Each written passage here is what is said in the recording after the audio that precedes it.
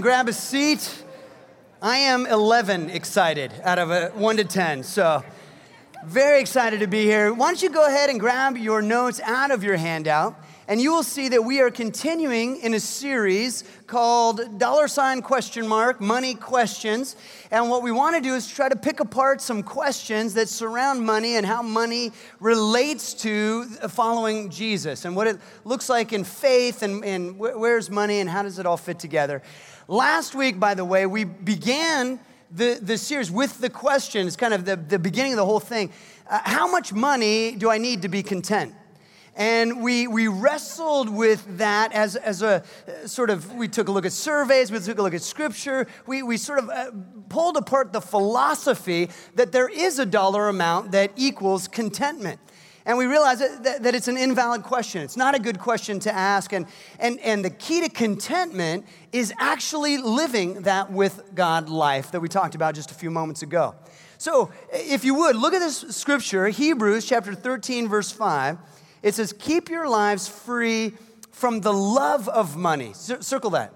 From the love of money, and be content with what you have, because God has said, never will I leave you, never will I forsake you. So the contentment is located in that last phrase, if you want to underline it, the with God life, recognizing that God is going to be with us. He's never going to leave. He's never going to forsake us. So that's where we can put our hope and our trust. That's where the contentment lies. And again, it's the love of money that's the problem. Not money, but the heart enamored by money. That's where the problem lies. And we talked a little bit last week about margin. How we end up feeling wealthy is when there's more margin in our lives financially. Most of us don't have much margin. That's why none of us feel very wealthy. And then last week, we did something at Overlake that we have not done in the history of our church. Never one time has it been done in the history of our church what we did last Sunday. And if you missed it, you're going to have to go online and find out. All right, so really, and it's so fun. I got a chance to hear from so many of you this week about how you were encouraged and challenged by last week's message. How much money does it take for me to be content? And the answer is that question, it does not equate, does not compute. Okay. Today, the question we want to take a look at is, how much money is God's? And in order to answer that question, we're going to have to take a peek at God's portfolio. And so that's what we're going to start with today. We're going to open up the books. We're going to take a look. What is it that God has under His name? How does this all equate in terms of His perspective? And He says this in Psalm 50, verse 10 and 11. For all the animals of the forest are mine. I own the cattle on 1,000 hills. I know every bird on the mountains, and all the animals of the field are mine. So he's saying, hey, I got a lot. I got, the herds, and I got the cattle. I got, all the animals. I don't know how much animals are necessarily equated, but God's got them all, right? They're His. And then this summer, which we had a beautiful summer this summer, one night, I was out walking with my dog, and I kind of crested this hilltop on a moonless evening. And so I could just see stars. It was amazing. The sky just covered with the starlight, and I remembered that I had seen a picture once of the spiral arm of the Milky Way galaxy where our solar system is, and our sun as one of the stars in that arm, and it was kind of highlighted so that I could pick out which star was our star that we are revolving around in. And what was interesting to me is to note in that picture where our sun was, that it's a very average star. It's really just an everyday, ordinary, kind of a Wednesday type of a star, right? And so it got me thinking about, how is it the galaxy's put together? And so I started doing some research, and I did the research this week just to refresh my thinking on all this. I found out that the Milky Way galaxy is just one of 100 galaxies in the local supercluster of galaxies. In other words, there are 100 clusters of galaxies around us that we are a part of. And I was like, well, how big is the Milky Way galaxy? How many stars are in it? And the answer is there are, scientists estimate, between 100 billion and 400 billion stars in the Milky Way galaxy. That's our galaxy. Between 100 and 400 billion which is, I think, a lot. And then, so I was interested, well, how many galaxies are there in the universe? And the estimate of how many galaxies there are is 10 trillion galaxies, give or take, just a few. You know, like these are best guesses. These are guesstimates based on, you know, all kinds of great stuff I don't know anything about. But it brought up the question, which I know every third grader asks at one point, or every kindergarten, how many stars are there in the universe? And there is a scientist named Comrike who has come up with an equation and just the mathematical skills to get at what is sort of the universal understood number of how many stars there are in the universe. And the answer is 100 octillion stars, or as you know, a 1 with 29 zeros after it. Now, I've never done it, but I guess that it would take quite a bit of time to count that high.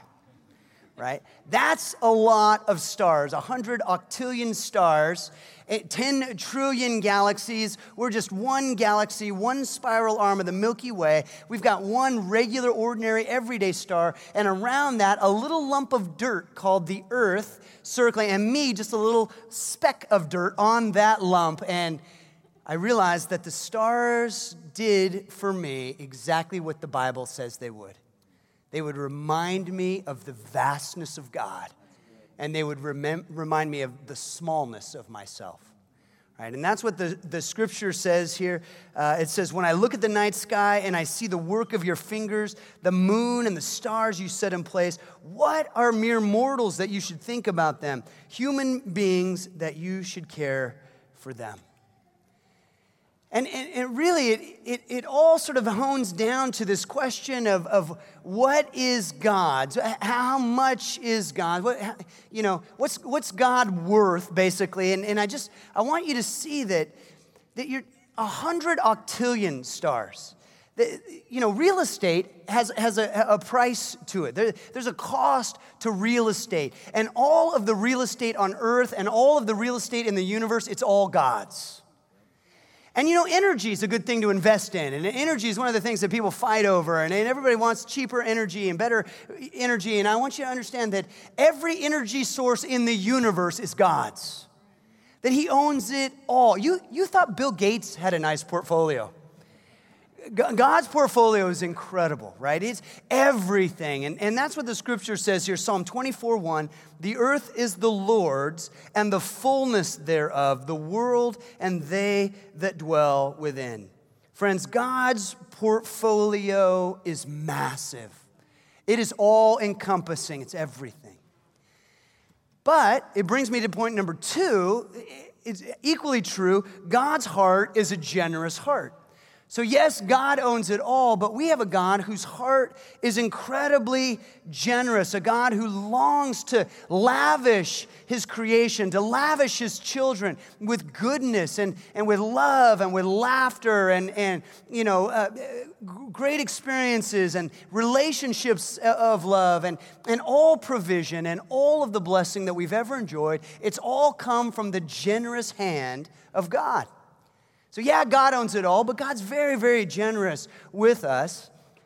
And I want to look at a passage. We talked a little bit about Timothy last week. Timothy was a young man that the Apostle Paul was mentoring. And Timothy wanted to be a great leader of a congregation. He wanted to lead and to steward well the church that God had placed him in. And so the Apostle Paul was his teacher, teaching him how to be a great minister in his day. And these are the words, some of the words that the Apostle Paul used to instruct Timothy on how Timothy was to instruct his church. And he says this. He says, teach those who are rich in this world. Well, stop right there. Most of us are like, well, that's not me. That's somebody else. That's I can skip this part, right? Because teach those who are rich. Well, if I was rich, I'd sure read it. But since I'm not rich, I can just pass. And we'll talk a little bit more about that next week and sort of the problem with our perspective on that. But so again, just skip that. It says, teach those who are rich in this world not to be proud. Why would Paul tell Timothy to teach people who are rich not to be proud? Oh, it's maybe because people who are rich in this world struggle with pride. And there's this weird thing that happens, and I know you've noticed this, where if someone has money, if their net worth is quite high, then when they say something, everybody listens to it. And so there's this deference of opinion always, and everybody's listening, and everybody's treating really well, and everybody's trying to honor the person whose net worth is great, and pretty soon that kind of treatment can impact somebody, the way they think about things, and the way they think about themselves.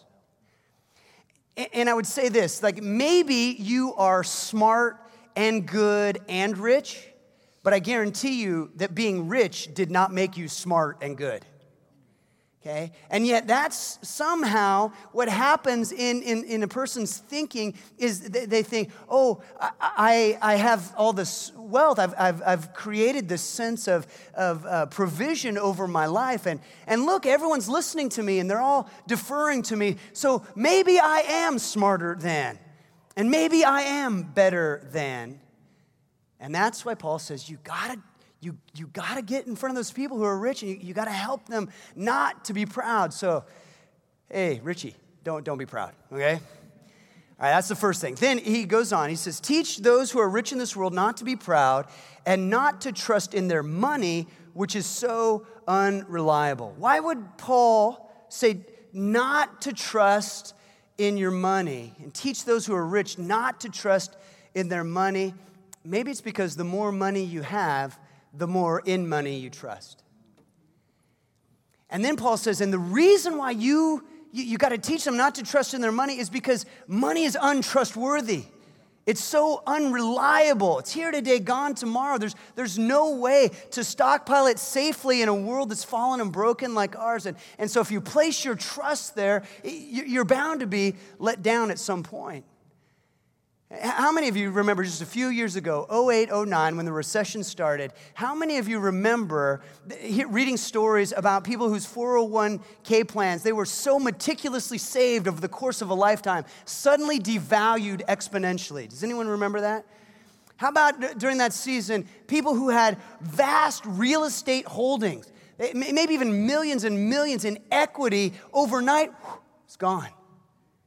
And the thing is, that's just how it happens. And it always has, and it always will in this world, that riches are not worth your trust.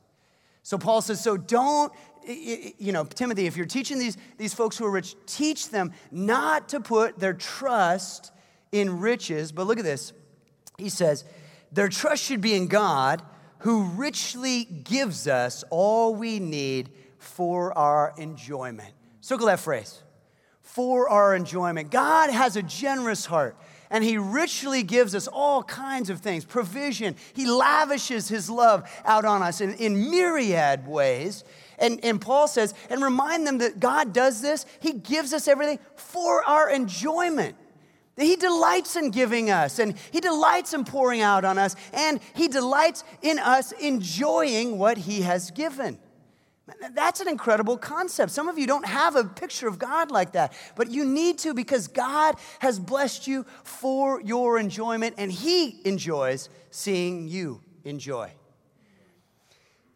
Many years ago, when my kiddos were in elementary school, they were really interested, in a small season, they were really, really interested in Pokemon cards.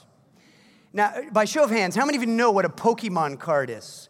Okay, so that's many of it. It's this little card, like a trading card, that kids would, gather and hoard and trade and put in notebooks and shoeboxes. And on each card was like a cartoon, an animated monster, super cute monster, but monster. And they would like trade these and play a game with them, and they would talk about how rare some of them were. Oh my gosh, Matt got the ectoplasm unicorn, and all, that's.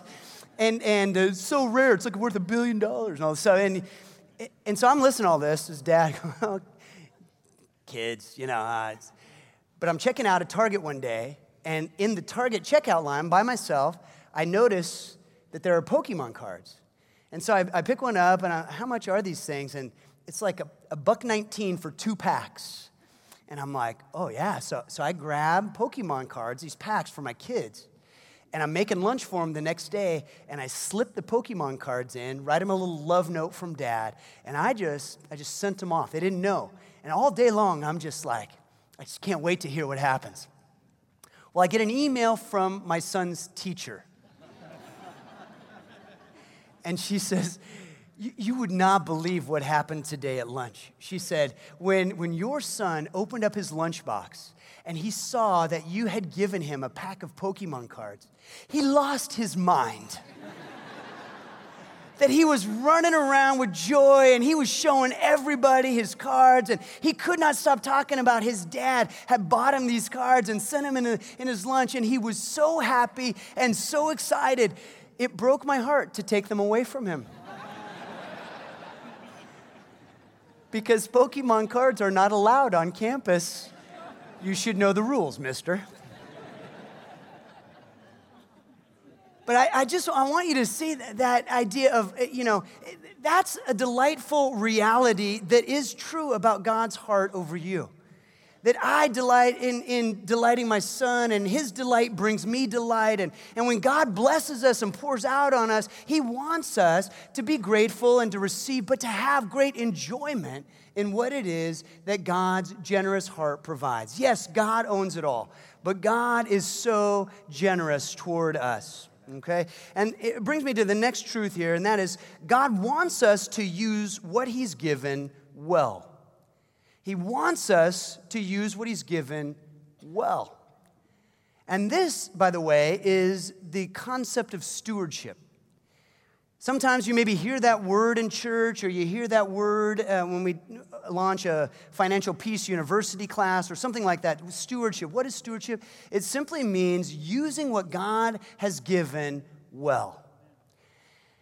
And if you are a parent and you've ever given your kids gifts, you know that sometimes you want to give your kids really nice gifts.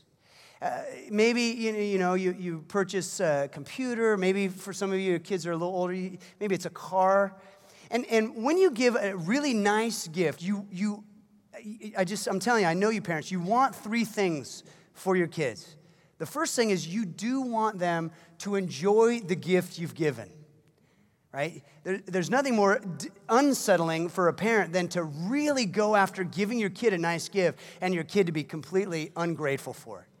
Right? So you want your kid to enjoy it and to receive it with a grateful heart. Number two, you want your kid to take care of it.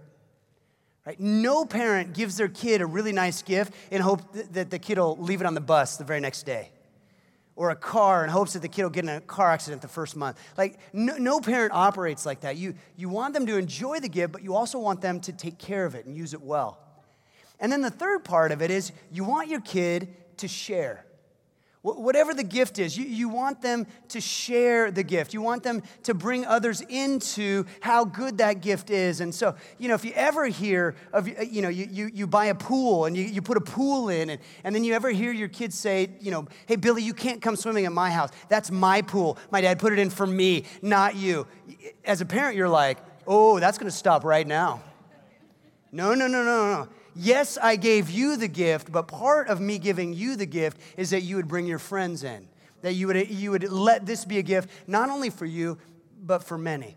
And that's all a part of stewardship. God has the exact same perspective when it comes to you and I. So I thought, as adults, what does it mean for us to really use well what he has provided? And so a couple of things here. Number one, dedicate it back to God. That's how we start. If we're going to use well what God has given, we dedicate it back to God. And friends, this is for our benefit, not for his. Because it's his anyway. It is all his. He has given stuff to us. He has given time to us. He's given talents to us. But we didn't earn them. We didn't come up with them. We just received them. We're going to use them for a limited period of time while we're alive on this earth. And then there will be a day when we leave it all behind. So it's not ours, it's his. He's given it to us, so we dedicate it back to him in the first place. Because it's his. And I think this is, in a capitalistic framework that we live in, this is what's really, really hard. Because we like to say, we might not say this, we might somewhere think it, we like to say, no, it's the sweat of my brow that earned me this. It was my ability, it was my strength, it was my cleverness, my contacts, my hard work. I'm the one who earned it, therefore I deserve it. This is mine, it's not God's. But the Bible makes it clear that kind of thinking actually is in error. This is what it says in Deuteronomy 8. You may say to yourself, my power and the strength of my hands have produced this wealth for me. But remember the Lord your God, for it is He who gives you the ability to produce wealth. So He's the one in the first place that's given you the ability. Even the strength you have, even the ability you have to produce wealth, that's from God. Your intelligence is from God. You're living here in King County, your good looks, your coolness factor, your relational skills, your actual skills, your opportunities and your ability to capitalize on opportunities. All these things are gifts from God. And they're given to you by Him. And so we dedicate it back to Him. But friends, I would say in an even larger sense, your very existence is a gift from God. You can't claim your own being. You didn't earn the breath in your lungs or the beating of your heart. God has nurtured your growth from a single cell into the most complex being in the universe. It's all from Him. There's no need to cry. This is a great, great point. And the idea is that it's all from Him, and so we don't claim any of it as our own. We just offer it all back to Him willingly, okay? And I know this is hard for us. I know that this is where so many of us have a rub. So here's what I want to do. I want to teach you just a quick prayer. You might want to write these down. We're gonna say this together as a family today, okay? So there's 3 lines that I want you to say, and it's just all I have is from you, all that I have belongs to you, and all that I have is for you. By the way, this is to God we're saying it. It's not to me, okay? This is to God. But on the count of 3, let's do this, okay? This is going to be a challenge, but I want us to get here. We're going to say this together. 1, 2, 3. All that I have is from you. All that I have belongs to you. All that I have is for you. Okay? That's the prayer. And again, I'm talking about more than just money. I'm talking about everything. We're going to offer all of it. Our time. We're going to offer our talents. We're going to offer the stuff, the financial resources we have. We're going to offer our influence. We're going to offer our relationships. Everything that we have is a gift from God's hand first, and so we dedicate it back to Him. The next truth here is we manage well what He gives. We want to manage well what He gives. And again, this is that part of stewardship that we're talking about. Proverbs 13:4 says this. Lazy people want much but get little, but those who work hard will prosper. Could you circle the 2 words, work hard? Those who work hard will prosper. And I bring this up because what I am challenging us to work hard at is managing well what He's given. If we work hard at the stewardship aspect, if we work hard at managing what it is that He's providing, you'll find that God has actually provided quite a lot for us. But we don't work hard at managing well, so often we think, well, we need more in order to... No, we need to be faithful with what He has already given. Right? We need to work hard there. Jesus talks about this quite a bit. Matthew 24:45, He says, "Are you a wise and faithful servant of the Lord? Have I given you the task of managing my household to feed my children day by day? Blessings on you if I return and find you faithfully doing your work." Right? Faithfully doing your work. Faithfully doing the things that He has entrusted to us. Managing well the things that He has placed under our care. And I want to be really, really clear, Overlake. God will never hold you accountable for something that He did not create or command you to do. He will never say, when you stand before Him in heaven, He will never say, how come you didn't learn how to breathe underwater? Right? How come you didn't learn how to fly by flapping your arms? He'll never say that because He didn't create us or command us to do these things. However, He did create us and command us to steward well. It goes all the way back to the first chapter of Genesis.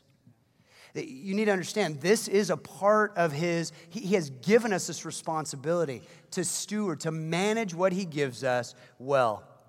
And in fact, Jesus tells this incredible story. If you want to look it up, it's in Matthew 25, 14 through 30. You can read that today. You can do a little extra credit this week. Matthew 25, 14 through 30. This is what's known as the parable of the talents. And a parable is just a story that Jesus tells. He tells this story about talents, and talents in that New Testament time frame, they're basically just bags of money. For us today, we think of talents as these skills that we have and can employ, but in the context of the scripture, he's just talking about bags of money. And he's telling this story so that we'll understand something about the way God's kingdom works. So this is what he says. He starts off in verse 14. He says, "For it will be like a man going on a journey, who called his servants and entrusted to them his property. To one he gave 5 talents, 5 bags of money, to another 2, to another 1, to each according to his ability. Then he went away." So you can picture the scene. The master calls some servants to him, and he begins to say, "Hey, I want you to take care of these things." And he gives one guy 5 bags of money. "I want you to take these." He gives one guy 2 bags of money, and the third guy, he gives 1 bag of money. And then there's that little line, "each according to his ability." Now, that's really interesting. And I don't know how that lands on you, but that's really interesting because, I thought, hey, we're all equal, right? Like, all men are created equal. That's, when I read the Declaration of Independence, not that I'm reading it all the time, but when I read it, I see all men are created equal. And what's this? Each according to his ability. And I would just say this. Yes, we are all created equal in terms of our value. We are all created equal. In the image of God, our value, that original thumbprint of glory on every human being. We have to recognize that.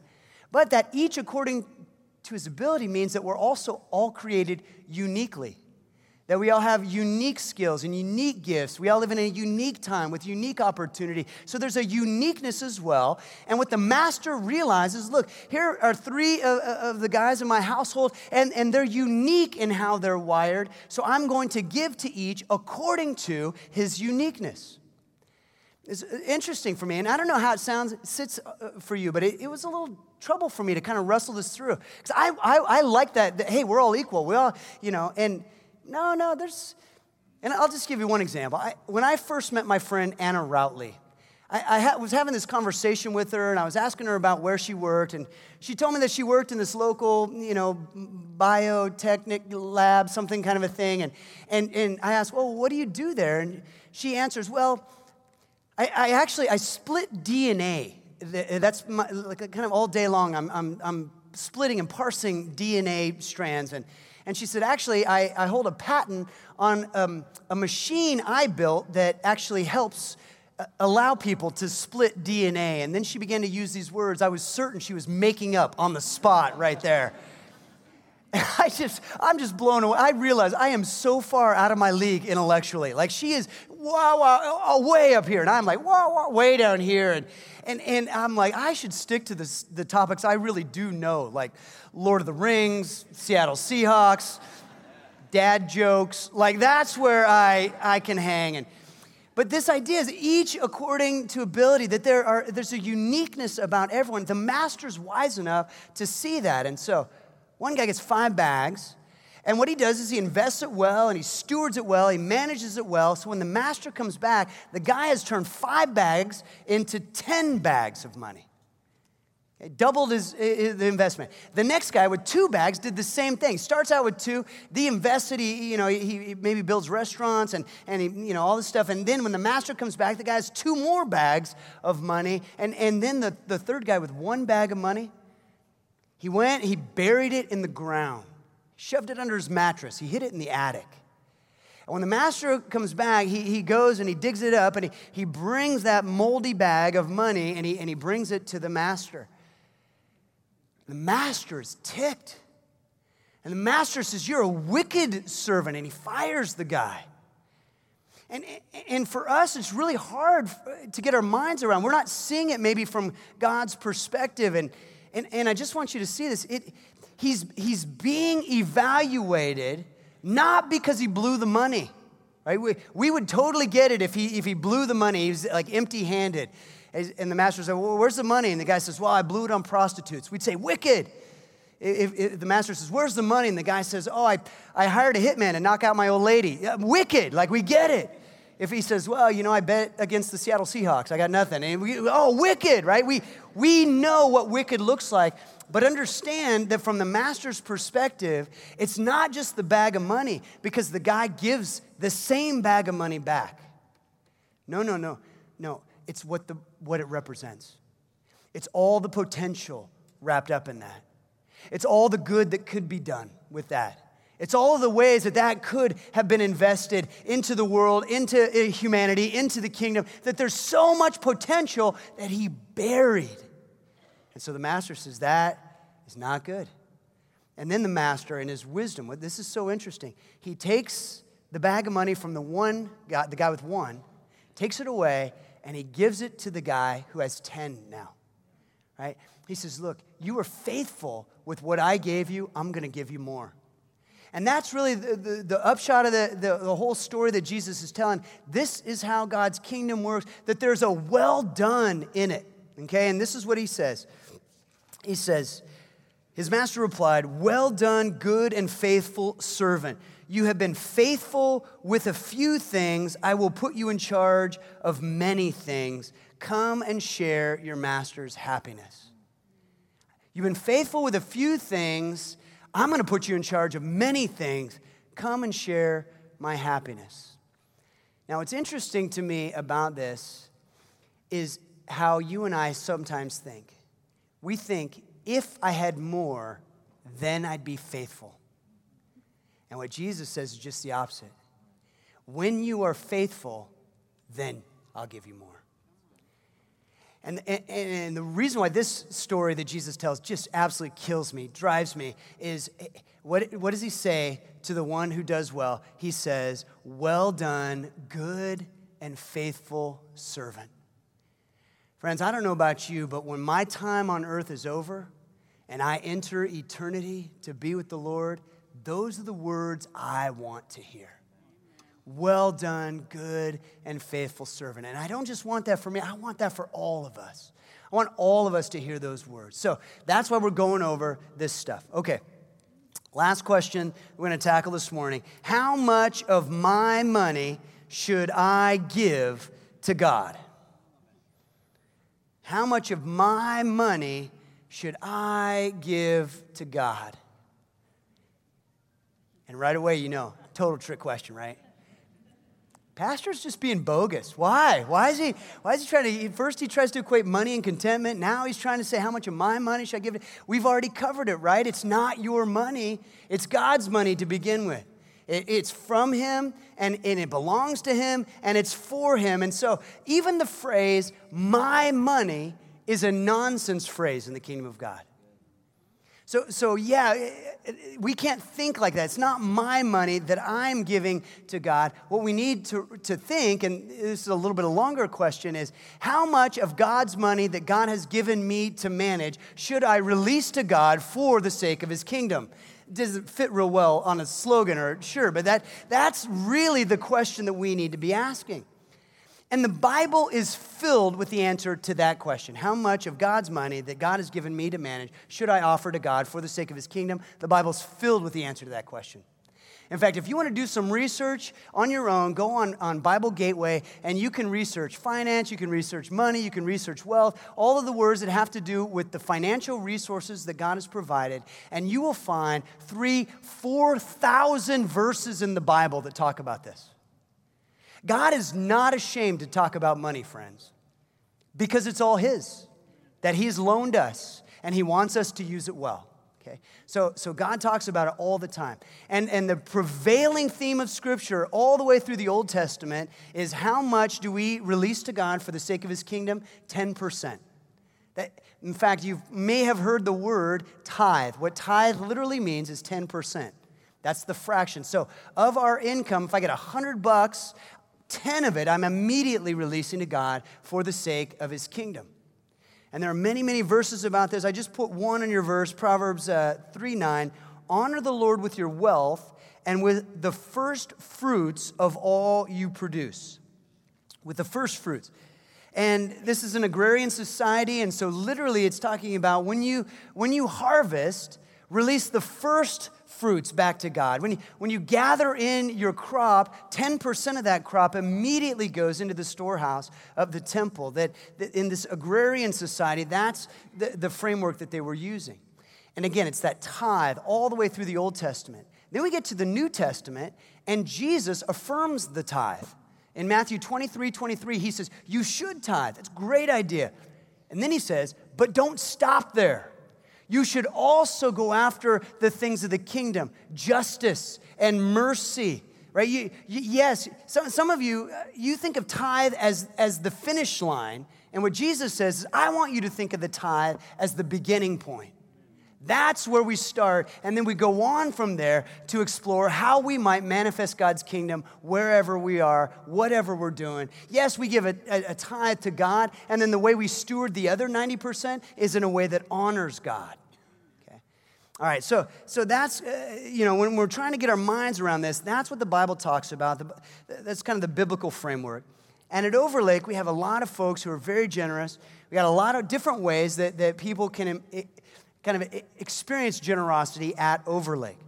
So some of you give faithfully. We pass the offering buckets after a service, and some of you write checks, and God bless you. Thank you for your faithfulness. Some of you use the envelopes that are on the seat back in front of you.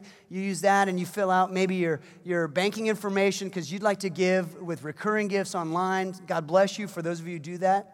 How Jody and I give, we give online. So every 2 weeks or so, I go and I pay my bills. And the first bill that I pay, it's not even a bill, it's a gift that I give. It's a joy for Jody and I. We just designate 10% goes right to the church. We're also a part of the Blessing My City campaign, so we give an additional gift to that campaign as well. But today what I want to do is I want to teach you a new way to give at Overlake. And part of the deal, many of you have heard my heart on this over the last couple of years. We just know that we have so many faithful, financially faithful folks, so many generous folks at Overlake, but there are still quite a number of families at Overlake that are not participating in giving, in generosity. And so this is one of the ways that we've come up with. It's called Text to Give. Now, I would not normally do this, but I'm going to ask everyone to grab your phone right now. Could you do that? Just go ahead and grab your phone. If you have the ability to text, grab it. The reason why I want everyone to grab it is because, A, I want to teach everyone, but B, I don't want to single anyone out. So I don't want to steal anyone's reward on this. I just want to show you how easy it is to give. So what you're going to do is you're going to go on your phone to your texting, messaging service, and you're going to text this number, 45777. Go ahead and do this. I'm not going to trick you. This is not some gotcha. All of a sudden you're like, oh, they took so much money. No. You're in charge here. I'm teaching you. So 45777, and then what you do in the message part of it is you just designate the amount that you'd like to give, and then after the amount, write OCC. That's all you do. So go ahead and send that. And again, it's not immediately removing your money or anything. It's just a way to teach you. If you hit send on that text, and by the way, you can put any amount. You can put $1. It'll work to as low as $1. You can put $100. You can put $100 octillion. That'd be fine. But whatever you want, just put that and then hit send. Immediately, you'll see a kickback. There'll be a response immediately sent to your phone. Okay, are you there? And it says this: you're almost done. Finish donation to Overlake Christian Church with this link. Hit that link, and then what that does is it allows you to put in your banking information, whatever account that you would like to be linked to this text to give service. You go ahead and put that number in, and you'll have to put your, not only your name, but I think your email and some other things there. So go ahead and do that if you want. And then after you're done with that, it'll give you a chance to confirm your gift. And so that's when you actually confirm it. And so we're not getting there yet. But again, you're the one who's in charge of all this. Then after you're done with that, what you can do is just save that contact. And what I did is I just saved it as OCC Text Give. That's my contact, so that when I give online. And I say all this, I want you to know, I am not very tech savvy. I'm at the opposite end of the spectrum. My kids are constantly dragging me into the 21st century. But on Wednesday, the creative team and I, we all went through this process. And I just want to say, if I can do it, anyone can do it, okay? I have faith in your mental acuity. You can do this thing. So that's a way, and again, our job is to remove as many barriers as we know how to remove that would prevent somebody from getting in on the generous life and the financially faithful life that God desires for us to live. I'll close with a story. And I know that if you are a parent, that some version of this story has played itself out in your life. But when I first moved here to the Northwest from California, my daughter, she was 4 years old. She's actually almost 16 years old now, but she was 4 years old when we moved here. And her favorite thing to do, if we were driving around doing errands or something, her favorite thing to do was she wanted to go through the Wendy's drive-thru. And so we'd be out driving around, and I'd say, hey, babe, what do you want to do? You want to go to the park? She'd go, Wendy's. So, oh, okay, and I'm a good dad. I'm a loving dad. I'm basically an obedient dad to my daughter, and I've been wrapped around her finger since day one. And so it's like, oh, she wants to go to, great. So we'd go to the Wendy's drive-thru. This happened more times than I can tell you. And then I'd say, hey, what do you want, sweetheart? And she'd say, fries.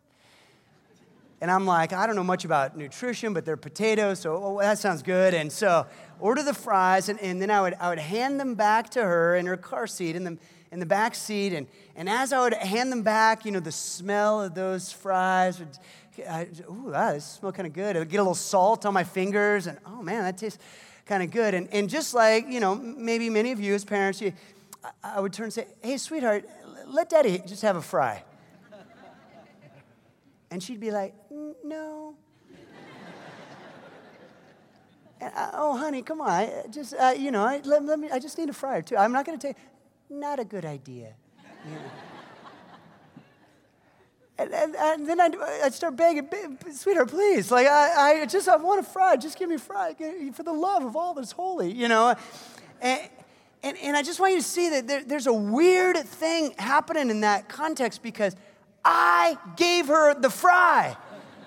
I produced it with the labor of my hand, right, to purchase. And I even physically handed that fry. And beyond the fries, let's be honest, the car seat that she's in, and the car that she's in, and the bed that she sleeps in, and the house that keeps the rain out, everything she has, I have, as her loving father, provided for, and she won't give me a fry, right? Ridiculous. Are you tracking with me? And yet, some of you treat God just like that. Mine. No. Not a good idea. Some of you are like, ooh. I was laughing like 2 seconds ago. So I'm going to teach you a little phrase, right? I want to teach you this phrase. I want you can write this down. I want this to sort of gloriously haunt you. But the phrase is simple because it gets at the very bottom line of that verse we were talking about in Timothy about the rich who place their trust in riches and the rich who are prone to be proud. And the idea is you shouldn't place your trust in riches, but in God who richly provides everything for our enjoyment. And the bottom line is this. We have this. Why should I trust in riches when I can trust the one who richly provides? Why should I place my trust in riches? Who would do that? When I can trust the one who richly provides. All right, why don't we bow our heads and close our eyes? Jesus, we want that question to go with us because we want to trust in you. We want to recognize where we're proud. We want to recognize where we're ungenerous. We want to recognize where we're not good stewards.